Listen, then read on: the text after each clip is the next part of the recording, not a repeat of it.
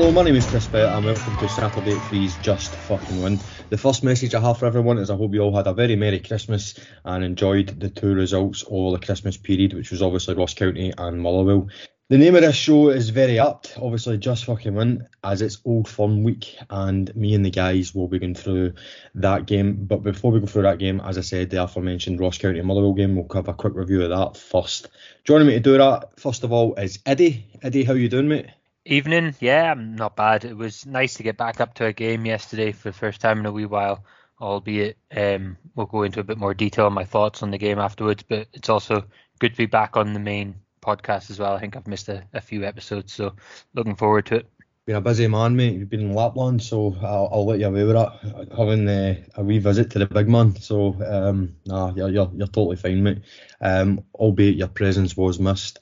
And joining Eddie and I is, of course, the stalwart, the guy who never misses a pod, Mr. 24/7, Kenny. Kenny, how you doing, mate? I'm good, thanks, Chris. How are you?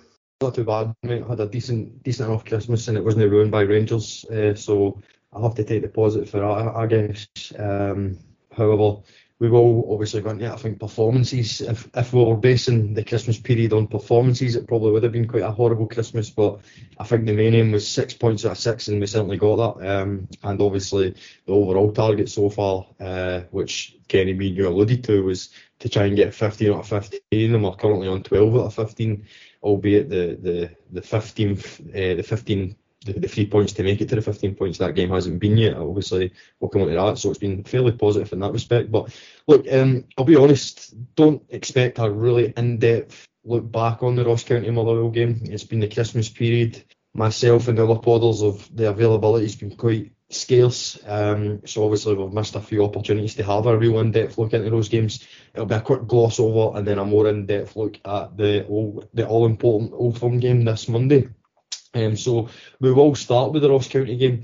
Now, Eddie, I'll come to you first. I was kind of humming and hawing to really talk about a few things about the Old Firm game, but sorry, not the Old Firm game, the Ross County game. But the only real talking points for me that I feel is worthy of discussion, certainly a week removed from the actual game, is McLaughlin started because obviously McGregor had an illness. The performance at Adam Devine, the non-performance at Rabbi Matondo, and obviously the John Lundstrom goal, which obviously got us the win. So overall, first of all, Eddie, what's your opinion on the performance, and then obviously McLaughlin's performance, Devine's performance, and then Rabbi Matondo? You've picked a good selection of options to go through there, I think. Some good, some bad, some... Yeah, you've pretty much covered the bases there, to be honest, because I think overall the performance was poor. It wasn't an enjoyable game to watch. It was very mundane, very workmanlike. Let's just do the job and let's get away, which I'll be honest, I'm not overly concerned about in a vacuum when it comes to games at the moment. I think we're in a very much, as the show says, just win. You'll know I dropped the swear word because I don't tend to swear on podcasts myself, but just for me at this moment in time, when it comes to the games, all I'm concerned about is getting that 3 points and staying in the hunt. McLaughlin, I thought, did really well when he came in. He was in a difficult position. He's come out of the cold, rightfully so, because his performances when he was previously given the number 1 shirt were honking and he deserved to be dropped. But he stepped in. Wasn't overly challenged massively in the game. Let's not take it too far, but he did pull off one fantastic save, which could have left us a bit kind of red-faced if he hadn't. So he was fine. Adam Devine has been really, really good to see playing. It's difficult when you're talking about a right back who's coming in as a youth player and being thrown in at the deep end at left back, but I don't think he's put a foot wrong in the games that he's played in that position. I thought he's looked good, solid, but exciting to see what he can do going forward in the future. And I think he's made a good account of himself in those kind of games where he has played. So a good pick in him. And as far as Lundstrom's goal goes, it was a magnificent goal. A lovely finish. He couldn't have hit it any sweeter. He's not had the greatest of runs lately. I think a number of us have had probably quite a few frustrations, rightly so, with him, and the way he sometimes approaches games when he gives the ball away, not chasing it back down, just kind of giving up on it. But the one thing he does kind of have in his locker at all times is he's willing to take a shot from distance, and more often than not, that shot is on target. And then every now and again, it's a stunning finish like the one against Ross County. So overall, not a good display, but happy with the result in the end. Great goal, and I don't even really want to discuss Rabbi Matondo in too much detail. One of the biggest disappointments of the summer for me. I thought perhaps there was going to be a player there. We were perhaps going to hopefully win a watch with him.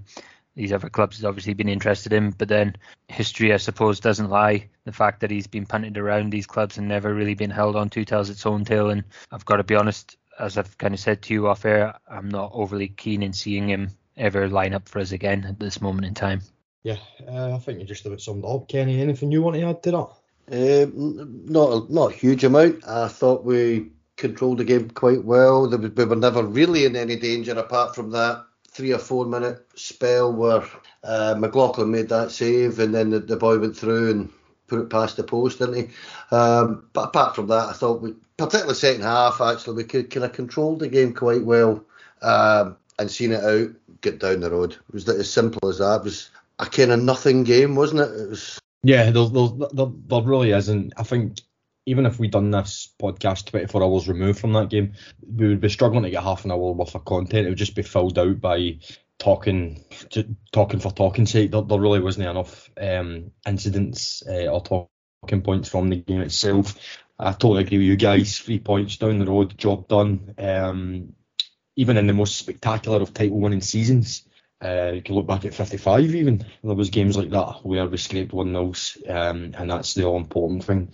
It's all about the 3 points at the moment. It's all about trying to build momentum. I'll come on to momentum soon because I think that's an important point. I feel that even though we've got 4 wins in the bounce, I still feel as if there's a lack of momentum, which is a bit weird. But we'll come on to that when we're discussing the upcoming game.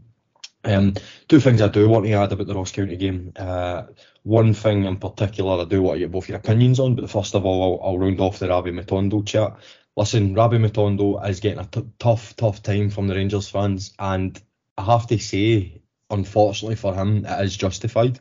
It's also a wee bit unfair given his age. I get that. It's never nice to see a young guy go through a difficult period, especially when they're playing for the club that you support. But at the end of the day, we're fans, and our judgment is the most important. Well, the second most important, because I think the judgment of the manager is more important than the fans. But our judgment does count significantly, and the judgment it's been a complete and utter failure. I would say, from the point of view of if Rabbi Matondo arrived on a free transfer to £500,000, he may be worth keeping around to see what we can do. However, his reported wages, which I'm not really willing to discuss because I really don't want to believe that they are as high as what I've seen, and his actual transfer fee, which is £3 million. Listen, I'm not getting into this whole Ross Wilson thing, but that should be enough for him to lose his job. That is a disgraceful bit of transfer business, probably one of the worst in our history, I would say. And again, that's mightily heavy criticism, but this boy does not look as if he. I think it is a confidence issue. I do, but there's also a technical issue there. He doesn't look anywhere near good enough. I think if he was playing for a St Mirren or a St Johnstone, they would be like, what the hell have we signed here? And I know this is really, really heavy criticism, but the fact that he cost £3 million, one of the biggest fees we've paid in a long time as well, you know, it's it's indicative of our strategy at the moment. And I think the best thing for Rangers, and certainly the best thing for Rabbi Matondo, is to part ways, whether that's a loan move in January or a permanent move. I think the absolute best thing to do is cut our losses there. Second thing, I do want to get your opinion on. Now, I'm going to cast your minds back to the Le Guen era when we had 3 goalkeepers with Lino Letizia, we had Stefan Kloss, we obviously had Alan McGregor. Kloss had an injury, Letizia had a bit of kind of poor form, 1 or 2 niggles. McGregor came in, done fantastically well, and all the noise from Alan McGregor was, right, I want to be number 1. If I'm not going to be number 1, sell me. That for me was the mentality of a Rangers goalkeeper. And John McLaughlin said something very interesting in his post-match press conference, which, by the way, I thought he spoke very, very well. John McLaughlin is a great ambassador for Rangers, I have to say. Like, he well spoken, very intelligent, not a trouble around the place, will never kick up a stink. That's all good and well. But they're also the reasons why he'll never be the Rangers number one, because he said, obviously had a very good performance, was probably the second best player after Lundstrom, because I thought Lundstrom had one of his better performances. And he said that Allen will come back in and I will support him as number two. There was no laying down of a marker in terms of, right, I want to be number one now. Hopefully that performance gives Michael Beale something to think about. It was a very kind of defeatist, submissive attitude or line, if you will. And that to me just sums up McLaughlin in his entirety. I just have never felt that he's got the mentality to be a Rangers number one. I think there is ability there, but he's just got no self-belief, in my opinion. Kenny, am I looking too much into that, or is there some accuracy there in my conclusion? No, I think there's probably a bit of accuracy in that. I was quite surprised with the comments, but at the same time, how would you put that? Not all that surprised either. Do you know what I mean by that? That he actually came out and said that. Yeah. I don't know. Listen, McGregor is 41 years of age coming up for, isn't he? And he should be challenging and he should be wanting to challenge, but there's an acceptance there. We mentioned this last week. He's a second choice goalkeeper. He knows he's a second choice goalkeeper, and he seems quite happy with his lot in that sense, which is fair enough, but quite disappointing at the same time, because you want that competitive edge, and we're obviously not seeing that from any of the goalkeepers in terms of trying to challenge McGregor. So I was surprised by the comments, I must admit. Eddie, anything you want to add to that? No, I'm not overly bothered about it, mainly because I don't want him to be the Rangers number one. I think he had his chance and he's proved he's not ready to, or he's never going to be the man to be the Rangers number one, and the fact that he's accepted it makes it a bit easier. He'll not be causing any kind of disruption in the background, and he can go about his business and be there if we need him for the odd game. I mean, obviously, if he's someone I thought could step into the number one position, I'd be a bit disappointed to hear that, because then I'd have to rethink my thought process on it and his mentality. But to be honest, he's just a man that's accepted his lot and knows that actually he's got a good deal where he's at, and make less noise, don't make as little noise as possible, and you won't get kicked out, basically. Yeah, it's just like having a good number two is obviously a good thing to have. I mean, you look at Neil Alexander, he was pretty much the same. I think Neil Alexander expressed his disappointment more that he'd never get an extended run as number one.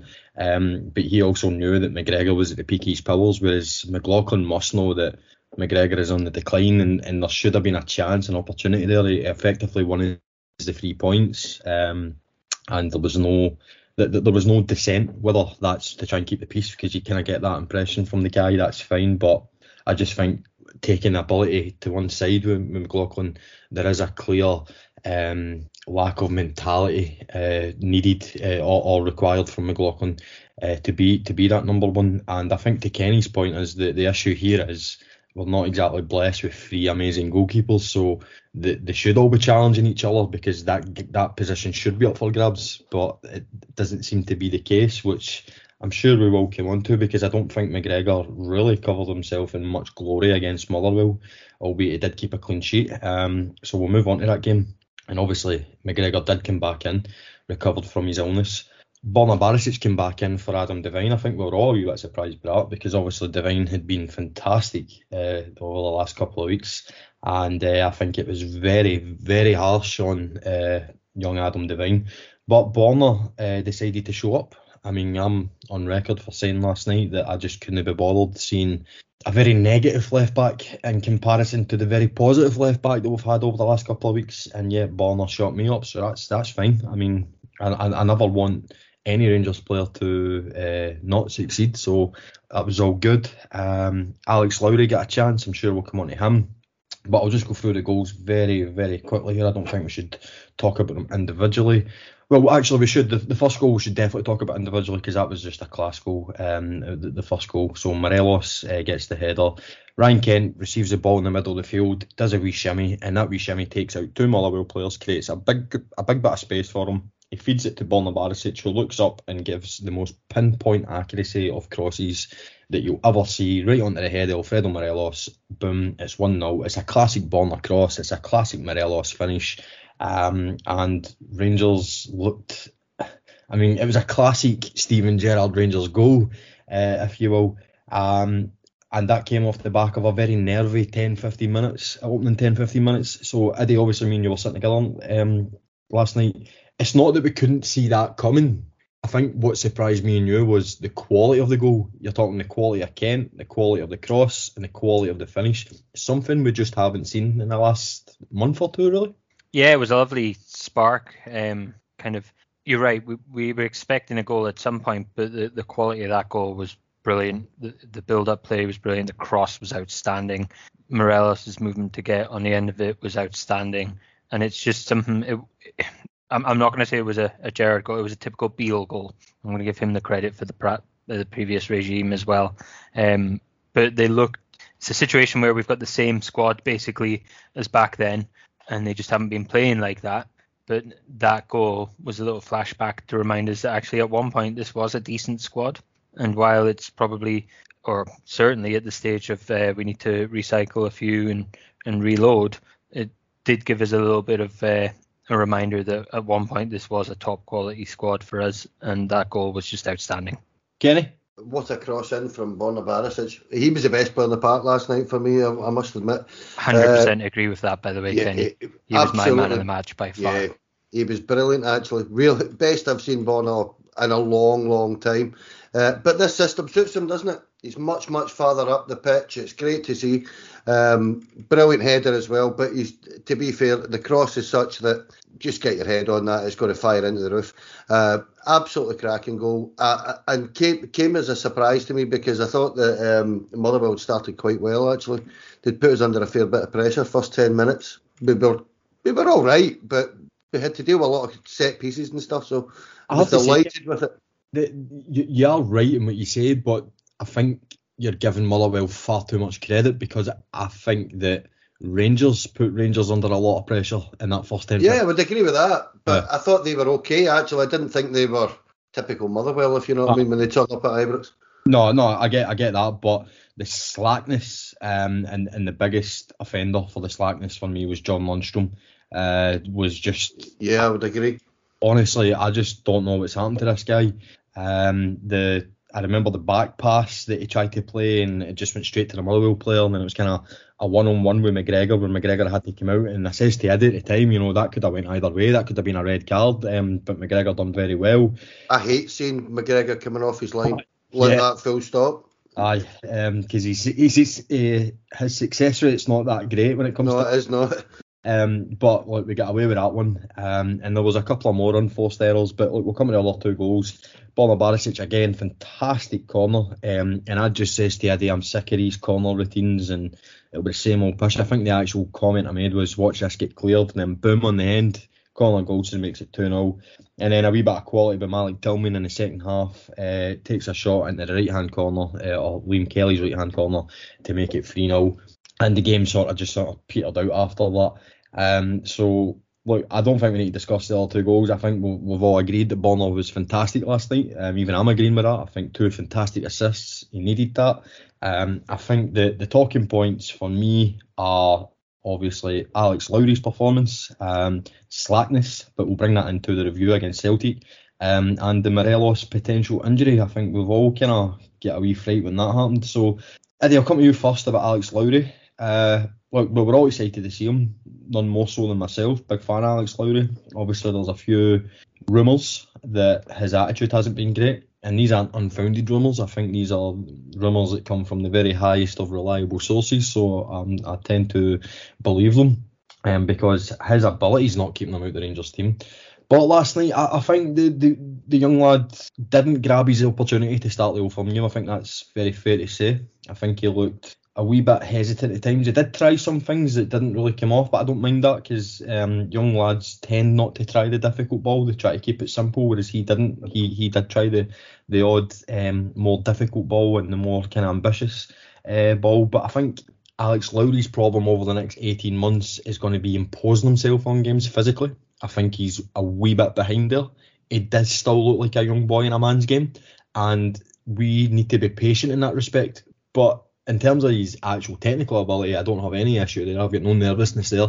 But I think that's where he needs to improve his game physically, get himself in the gym, get his body, transform his body from boy to man, and do it as quickly as he can. Because that for me yesterday was the issue. He just could not get himself into the game at all. Eddie, how do you feel that he performed? I don't think he was very good, if I'm honest. But I'm okay with that.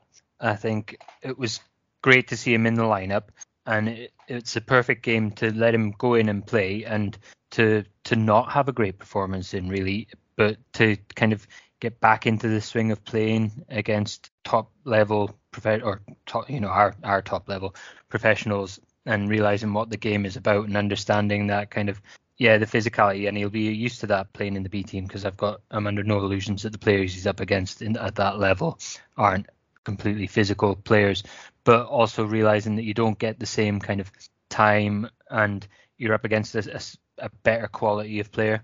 So it's a perfect game to let him go in and make those mistakes and learn from them, knowing that the rest of the team are there to kind of rally around and pull the win out of the bag, and just get him back in that first team picture. Now, like you, I was pleased to see him trying stuff, and I don't think a lot of it came off at all. But the fact that he's got the strength of character, it's the complete opposite of McLaughlin conversation. The fact that he's got the strength of mental character to think, do you know what, I'm going to try this at a young age in front of that many fans, having come in from the effectively being put out on the cold, to still come in and be willing to try that kind of stuff shows that he's got it up there. He's thinking about it, and he's willing to take risks, and I was happy with that. There was one through ball that he played, and I can't remember who it was to and at what point it was, but it was a fantastic pass, and I don't think anyone else with the ball in that position would have tried that. And it didn't ultimately lead to a goal or anything, but the fact that he saw that pass to make it and to try it was promising, and I think he'll have a really, really bright future. I don't think last night was his night.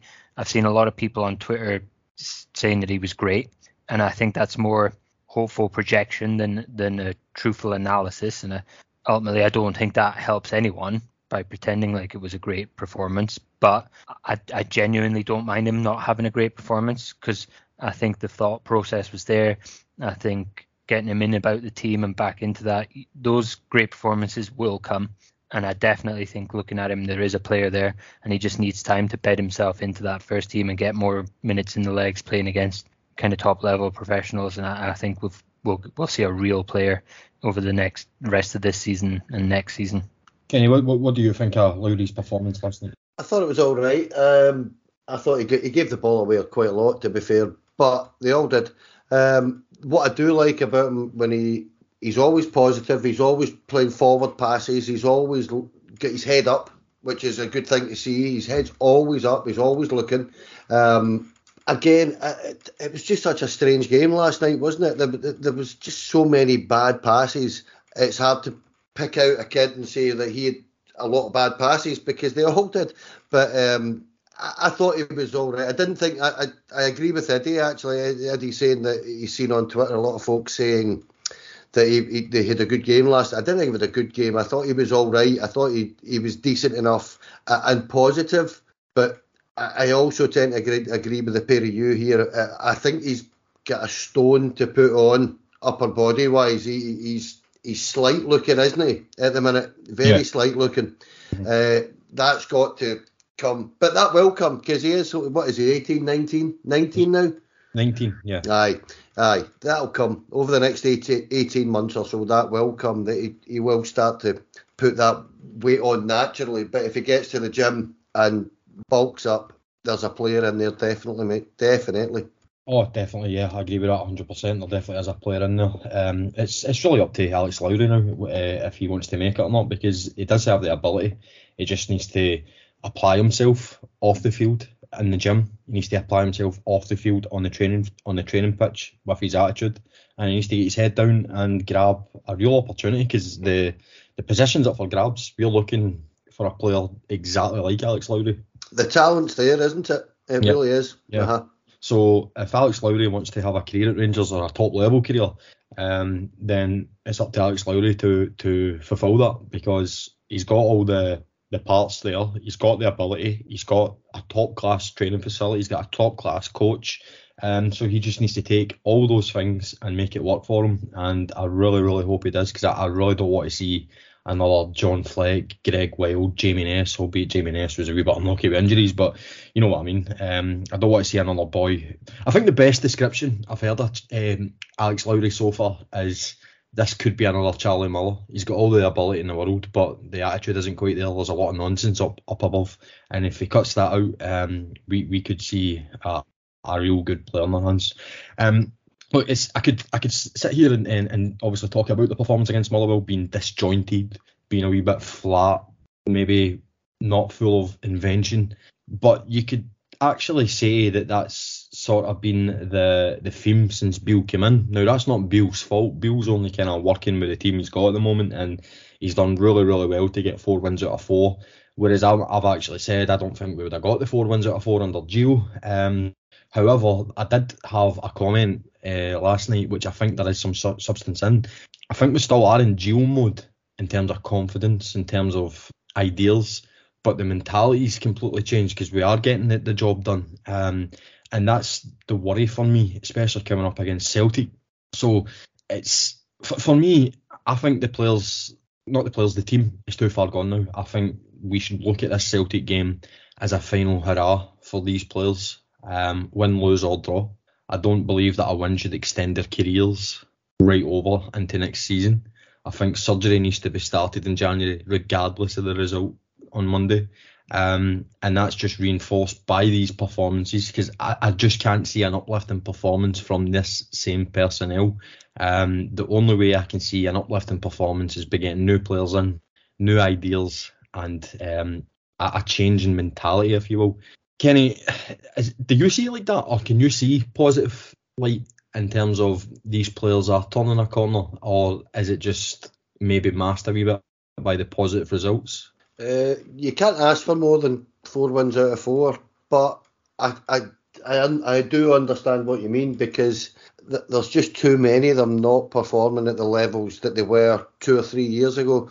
And it really hit home to me the other day, actually. Rangers had put it up on Twitter that they put up a YouTube as live the last game of 2018-2019, I think it was, Old Firm game, where Arfield had scored the second goal, Tavernier scored the first minute, if you remember that game. And there was like 9 starters in that team that are still there and still playing week in, week out. And you look at our midfield. This is what's galling me at the minute. I can't believe anybody within our support doesn't understand now that this team, or this squad, not so much this team, but this squad needs a massive, massive overhaul. It really does. As a last hurrah, I don't know. The simple fact is we have to win. A draw's no good to us. A defeat is catastrophic. It leaves us with 2 cups to play for. But no, I do tend to agree with you that, let's be realistic about it. This team needs gutted, to be honest. See in regards to your point, Kenny, about, and I totally get where you're coming from, the team can't do any more than win the 4 games out of 4, which they have done. Yeah, you're absolutely right. I think the point of view I'm taking, I'm kind of looking ahead and I'm thinking, right, we've kind of, I wouldn't say we've stumbled over the line to get these kind of 4 wins, because we have had to really work hard for them, especially the first 2, Hibs and Aberdeen, maybe the Ross County Motherwell game. We did get there in kind of second and third gear, but certainly the first 2 games we really, really had to work for it. But if the performances over the last 4 go into this Monday, and I'm not being defeatist here, it's not going to be enough. You know that, you can see that. We're not stupid. We're not being downtrodden and saying that Celtic are this big, amazing team. We're not here. We're not in the business to praise Celtic, but what we do know is how Celtic play. And Celtic play high intensity, big massive press, want the ball, retain the ball as quickly as they can when they don't have it, and then when they do have it, move it as quick as they can to get obviously into the goal. Throw-ins as quick as they can, boom, boom, boom. And my worry is we are so under-equipped for that style of play, and I think the only way we can win on Monday is not by playing the way we've been playing. I think we're going to need a right outlier of a performance where it's just something we've not seen in the best part of a year in domestic football. We are going to need a Scottish Cup semi-final performance, and I'm struggling to see where that's going to come from. I really, really am at the moment, and I know that sounds downbeat, and I know that sounds quite negative, but do you know what I mean, Kenny? I do. Listen, I think our issues are fundamentally our line in midfield at the minute. Our midfield is not controlling games, it's not keeping the ball, and that's where these games are tend to be won and lost. Their midfield will run right over the top of us if we don't get our act together on Monday. I mean, that's my concern at the minute. We have to get a midfield that matches their runs, because they will run and run and run, and we know it. We've seen it already. So that's my concern. Our midfield doesn't look fit enough at the minute. No. None of them. No, I agree with that. Eddie, I said there, obviously, I know that people will be listening to this and they'll be shouting, for basically calling me out, saying, what do you mean by this? You haven't got Michael Beale, but I'll try and articulate it in a better way.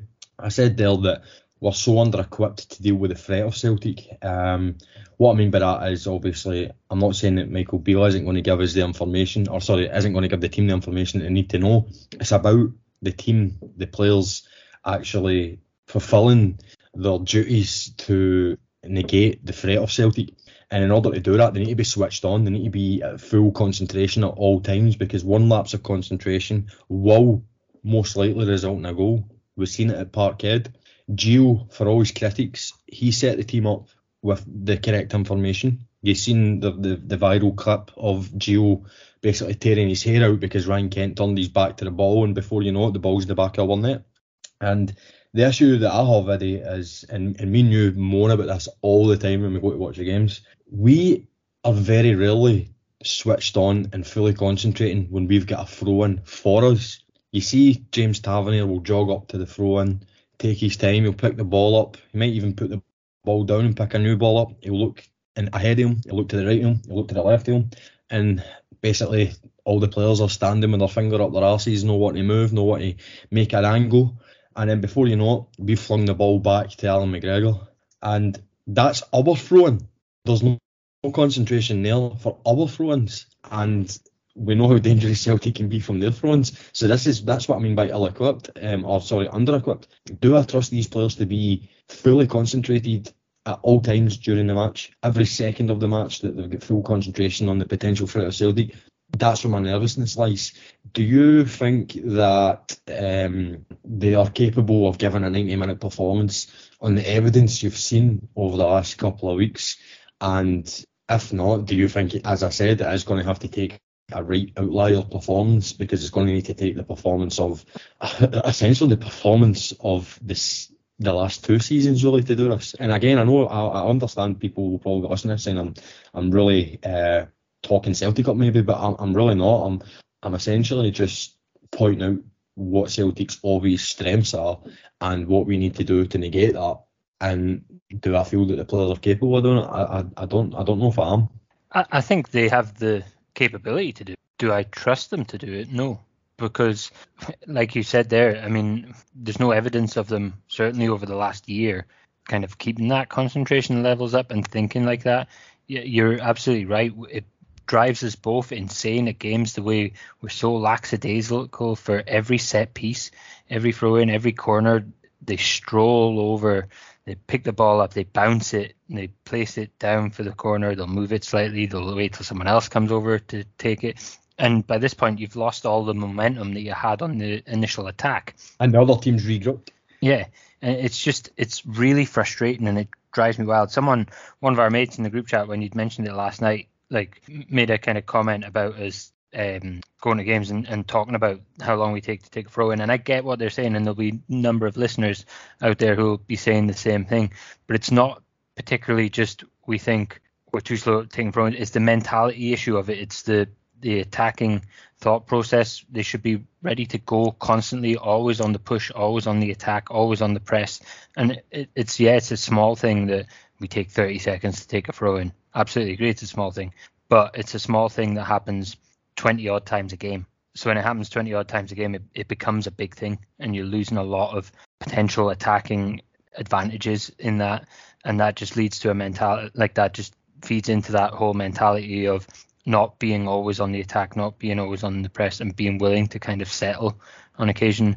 So you're absolutely right from my point of view in that this team need to kind of, in this next game, have a kind of outlier performance for them at where they are just now, and be on it for the full 90 minutes and be constantly in Celtic's face, constantly pushing, constantly trying to win.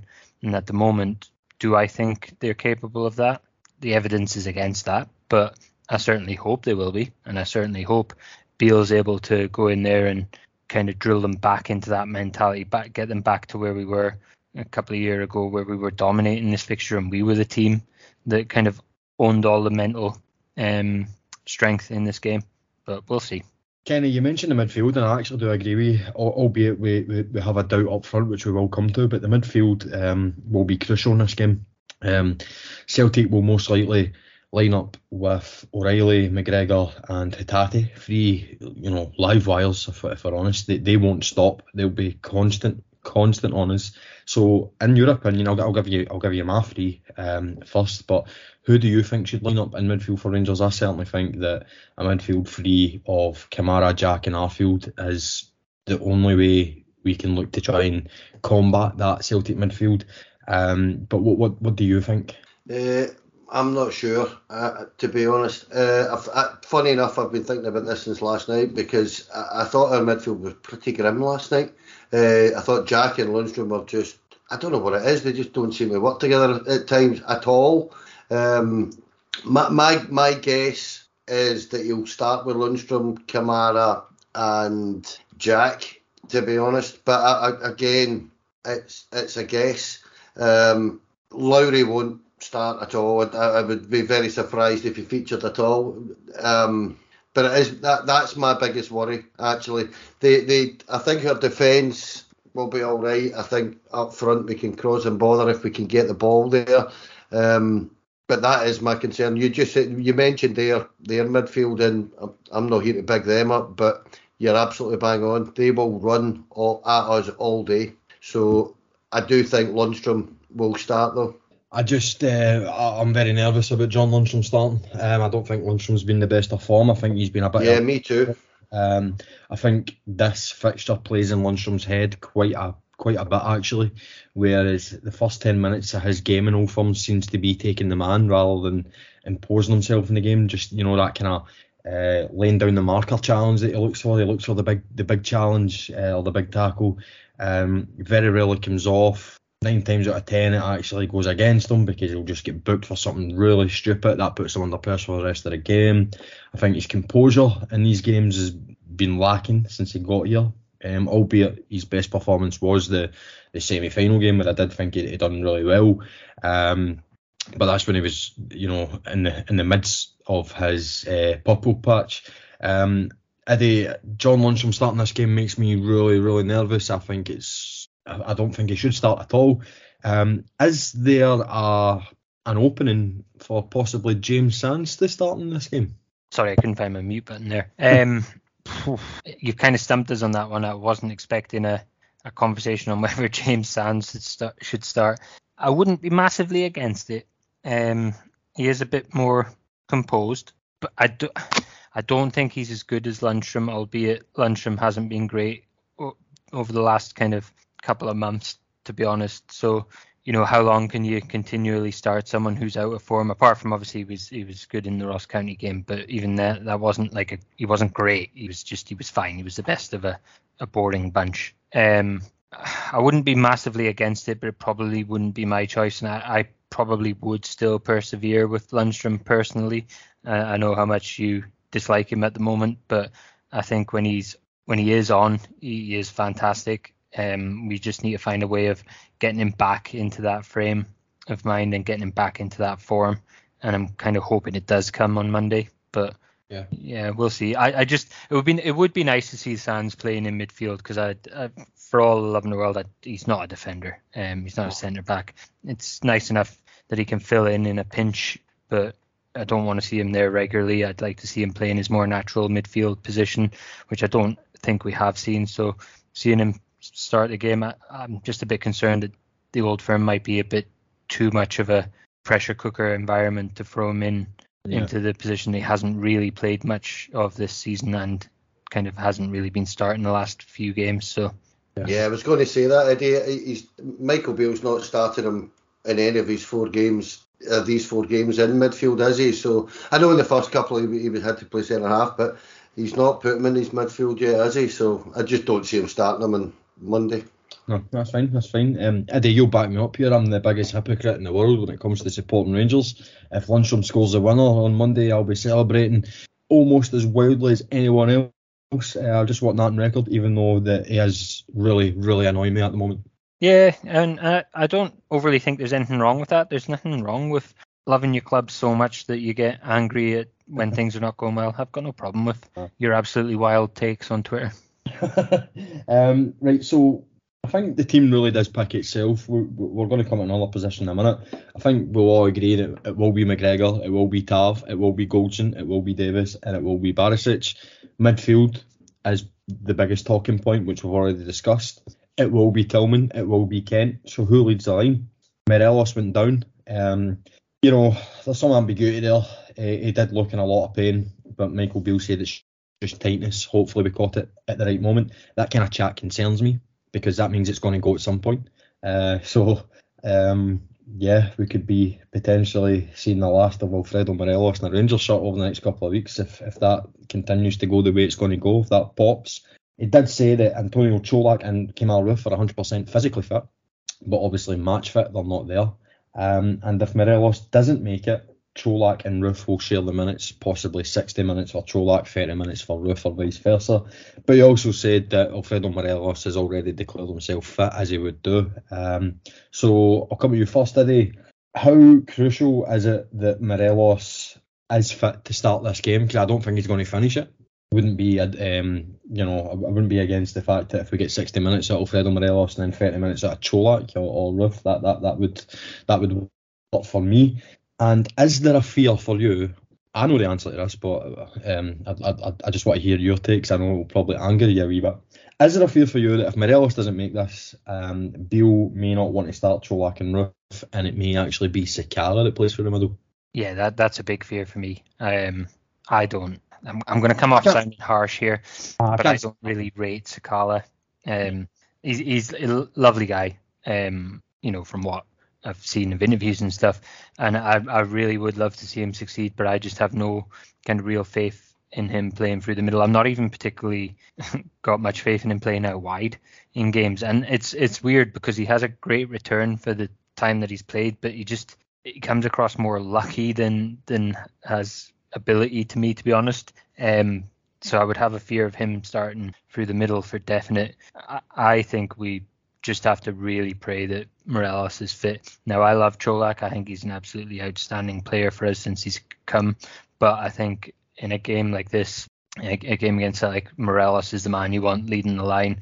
And if this is his last game, if he plays and the tightness becomes a more serious injury and he ends up out for the rest of the season, then that's really unfortunate, and that'll be a sad way to see his season end. But actually, it's a risk I'm willing to take because we need him in this game, in my opinion, to be leading that line. And without him, I don't fancy our chances all that much. So for me, it's the kind of chance that you have to take and hope that he's going to have enough in that whatever minutes he manages to put in, whether it's 60, 70 minutes, enough to kind of lead us to a victory. Because if we don't win, season's over really anyway, isn't it? So we will come to that. Kenny, how do you see the guy leading the line that situation? It's got to be Morelos for me. If he's in any way fit, as you say, even if it's 45 minutes an hour, start with him if he can. Oddly enough, going to be a wee bit controversial in terms of what Eddie's just said. Wouldn't bother me if Sakala started, only because a couple of times last season he ran Carter Vickers ragged. Not suggesting that he's necessarily going to do it again, just saying that his pace caused Carter Vickers a real bother a couple of times last season. So, yeah, Cholak before Roof, obviously, because Roof just got no game time at all, has he? So I just don't see Roof playing at all, even though he's saying he's fit. He's not match fit at all. Morelos is your man. Oddly enough, I thought the second half again yesterday was probably as good as I've seen him in quite a while. I thought he was very decent second half yesterday. Or last night. I thought. Yeah, I thought it was one of his better performances of the season. Look, it's such a crucial position, and I'll give my opinion why it's such a crucial position. I think Celtic are there to be got at centre half. I think obviously Carter Vickers is a good player. Starfelt, I've never seen it with him, albeit I don't watch Celtic week in, week out. I know Celtic fans are pretty comfortable with him now, but they had real concerns about him at the start. But I think in Scotland, Kyle Starfelt and Cameron Carter-Vickers have never really had that big challenge, and any time they have come up against a player with something about them, if it's in Europe, they've kind of flattered to deceive. So I think that's where their vulnerability is there to be exposed, and that's why it's such a crucial choice of who starts this game, because I think Morelos can cause both of them problems. And we need to remember, Alfredo Morelos has not started an Old Firm game since the 1-0 game, Hollander, and actually he's only played one more after that, which was the 4-0 game. He missed every other Old Firm game last season, albeit some of it was through injury, some of it was through not returning from Colombia in time. Not that sounds like a disciplinary issue, obviously. That was with permission from the club, because obviously he was part of Copa America, but albeit it was still very disappointing that we never had him, because I felt as if he could have made a real difference. Kenny, do you agree that that's where Celtic are there to be got at, or can you see other positions where we can really cause them issues? You know, Greg Taylor is potentially going to miss the game. He got injured against Hibs, so it could be the young Argentinian boy Bernabe, which I do not know enough about. I would rather he played than Greg Taylor, albeit I don't really rate Greg Taylor, but I know we know what Greg Taylor can do, so I would rather, Ryan Kent or Malik Tillman was up against an unknown quantity, so that you just hope that the atmosphere sort of kind of spooks him a wee bit, because it won't spook Greg Taylor, as we know. Or do you think there's other positions that could be exploited? Well, the way they play, you've got to try and get in. You've got to expose their fullbacks, the way they come inside. We've got to get that ball out wide. Bonner and Tavernier are going to be absolutely key to that on Monday. They really are. They've got to get forward. We've got to push them back. That's where Morelos will do very, very well. As you say, Kent Tillman and whoever he plays in the midfield, we've got to keep that ball quite well, or as well as we can. But see on those transitions, as they're calling them these days, we've got to get that ball out wide as quickly as possible. If we can do that, we will properly get at their centre halves. And I know that sounds daft because I'm saying get it out wide, but from there you're going to get it into the middle, and that's where their centre halves are there to be had. It's unfortunate that there's nobody else in Scotland capable of getting anywhere near them, and don't seem to want to get anywhere near them, do they? But to be honest, Morelos is key in this, actually, in terms of that hold-up play. If we can get that ball forward quickly and get it out wide, get it back in, we've got a decent chance on Monday. I don't want this podcast to come across too negative, if you know what I mean. We've got 4 wins out of 4, and they aren't as great a side as they're being made out to be by our media at the minute. Eddie Kenny makes an interesting point there, obviously saying that no team in Scotland has really wanted to get close to Carter Vickers and Starfelt. Now, we've seen it with Aberdeen, who dropped off very, very deep. They almost get away with it, but as we know, the inevitable happened. But we've seen in that game that Starfelt and Carter Vickers are absolutely essential to how Celtic play, because they like to carry the ball, bring it into the middle, and then from the middle, McGregor, Hatate or O'Reilly then will get it away to Jota, and then the ball gets fed in, obviously, via the channels to one of their front men. being able to block that path from Hart to Vickers to the midfield, it's got to be essential, because that's where the kind of that's the foundation of every Celtic attack, especially when the ball's with Joe Hart. And I have to totally agree with Kenny what you just said there. Like, Morelos has got to be the man for that, because not only will he be able to try and block the path, but he'll also put pressure on them, not give them that time to obviously feed the ball into the middle. And then on top of that, when the ball turns over, and we've got the ball, they're going to have to think about occupying him the whole game, which is something, let's be honest, they've not actually had to do, albeit Kenny makes a brilliant example in Sakala, who did cause Carter Vickers a lot of problems, but that's probably the only time Carter Vickers has really had an issue up in Scotland. But a Morelos type, they've not came up face to face yet, albeit, you know, they did come up against Morelos the last 20 minutes when they're already kind of 3-4-0 up, so it's hardly going to be a challenge then. But in terms of a game that starts at 0-0, he could be the difference maker, which is why I think, as you guys have both said, it's absolutely essential that he starts this game. Yeah, that's absolutely spot on. That's exactly why I think he needs to start. You're absolutely right in that none of the other teams really tried to put them under any pressure. I mean, let's be honest, the majority, if not all the teams, go into their games against Celtic with the mentality of let's try and keep this to as few goals as possible, which is just mind-blowing. I mean, the comments from the Hibs manager before their game about how trying to beat Celtic is like trying to overtake a Ferrari in a Volkswagen or whatever it was, he said, that's ridiculous. I mean, that's giving up before the game's even started. How you can go into a match as a professional manager with that kind of mentality, how are you expected to psych your team up when you're going out in public and quitting before the game's even started, is beyond me. And Morelos is exactly the type of player who will do that. He doesn't care. You know, Celtic could be 50 points clear of us. He wouldn't care. He would still be getting in their face thinking he's better than them and he's going to cause them problems. He's concentrated on. And sometimes this is to his detriment, but his only real focus is Morelos and getting the best out of Morelos in a game if he can. Yeah, he can take the huff and be a bit petulant if things don't go his way, but in the back of his mind, he's always thinking, I'm going to do what I do best for me and make me look good. And that's exactly what we need, someone that's going in with no fear of the players that he's up against, knowing that actually he can cause them damage if he plays to the best of his ability. So that's for me why he is absolutely crucial for us going into this game. He's the exact type of player who's going to cause them issues all over the park.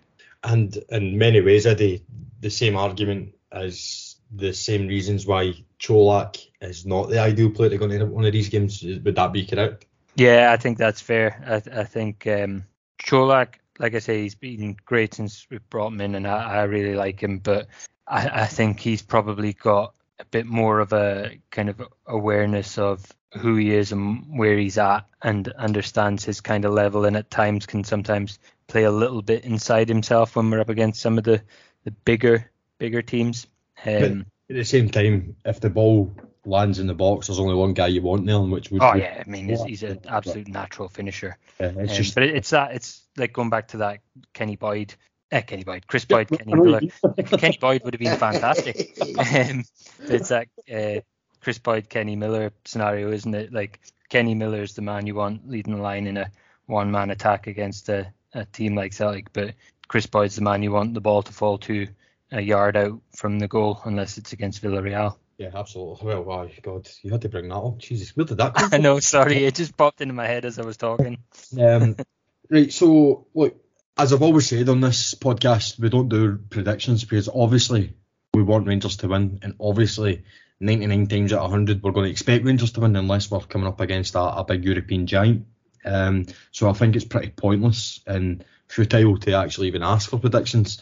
I always try and put a different slant on things. So the slant I'm going to put on this, to round off this discussion about the Old Firm match, is consequences. Now, I said at the start of the show, or maybe in the middle of the show, that regardless of the result, there should be consequences. The surgery should start. The clear out should begin. I understand that 11 players won't leave and 11 players won't come in this January, but certainly minimum 4 should leave and minimum 4 should come in. Certainly, in my opinion, there should be a turnover of 8 players. That has to be the bare minimum, in my opinion. I'm not saying that's what I'm expecting. Well, I'm expecting it, but I'm not saying that's definitely going to happen. Just giving you my opinion. But I think there will be different consequences when for the players and the team with the result at hand. So a win, does that extend maybe some players who are possibly looking down the barrel of the Rangers' career?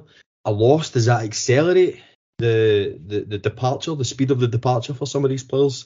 A draw, I don't think it's even any point even wasting our time talking about a draw, because a draw we learn nothing. We stay the same. We're still 9 points behind, and ultimately it's a better result for Celtic as us. Kenny, you said it. We need to win. It's a must-win for Rangers. 15 points out of 15, as me and you said. We set the target, and we're almost there. Albeit the toughest opposition are coming up.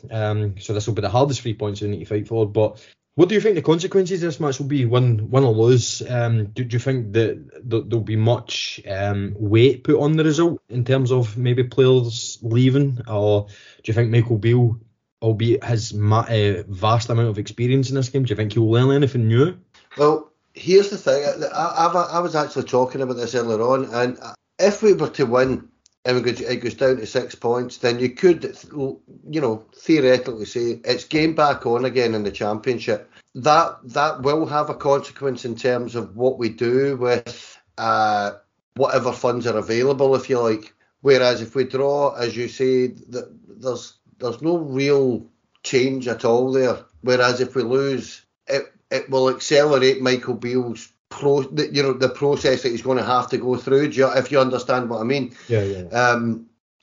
I think the result on Monday will have a big bearing on what we do in January, oddly, because I think if we go 12 behind, you might well see, and I'm not saying this will happen, what I'm saying is you might well see Michael Beale actually turn and say, look, this is a bigger turnover than I thought it was going to be, so I'm going to have to reassess this squad over the period, so maybe keep more money for the summer.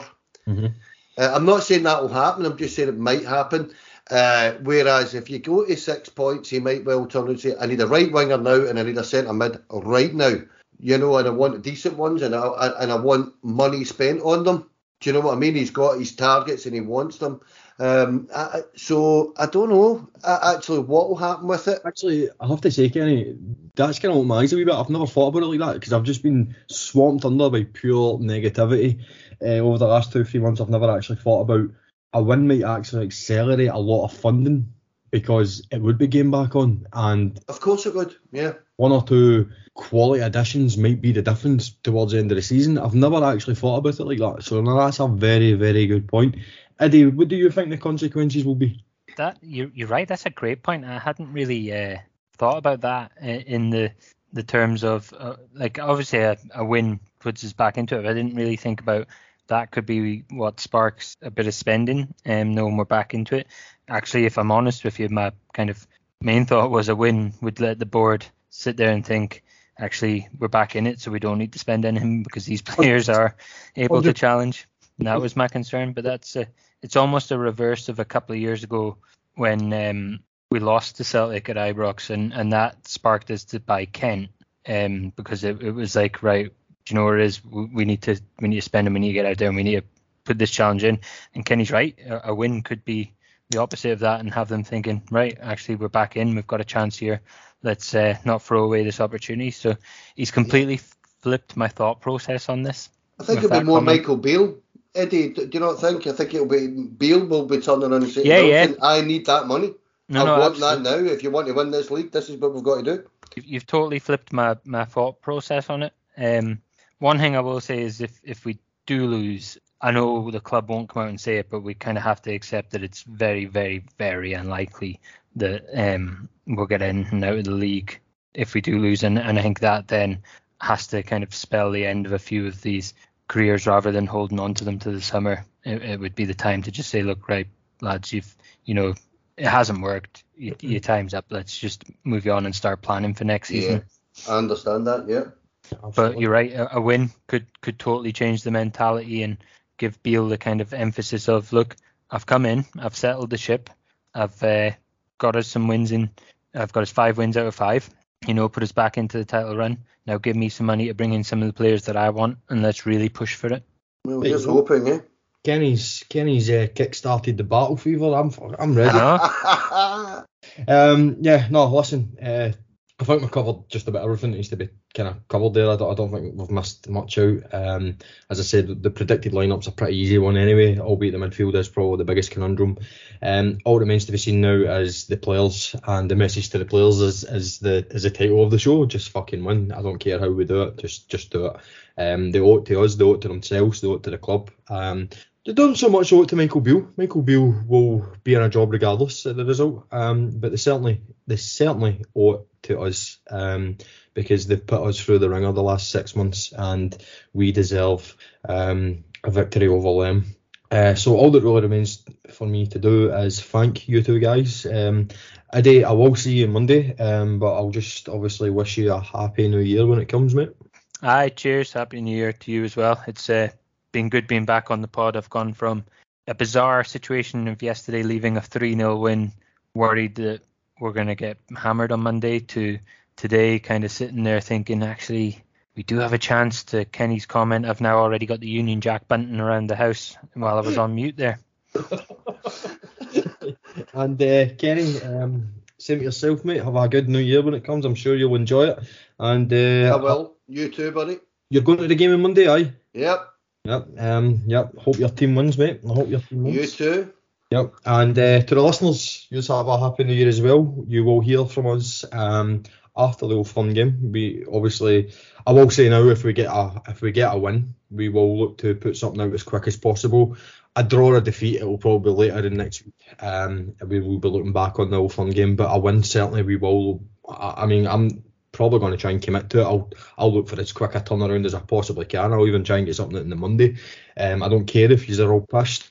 I'll get the poddles on. And then later on in the week, we will be looking ahead to Rangers' trip to Tannadice. We will be playing Dundee United on the 8th of January. Hopefully looking for 6 out of 6. So as I said to the listeners, have a good new year. You'll hear back from us next year.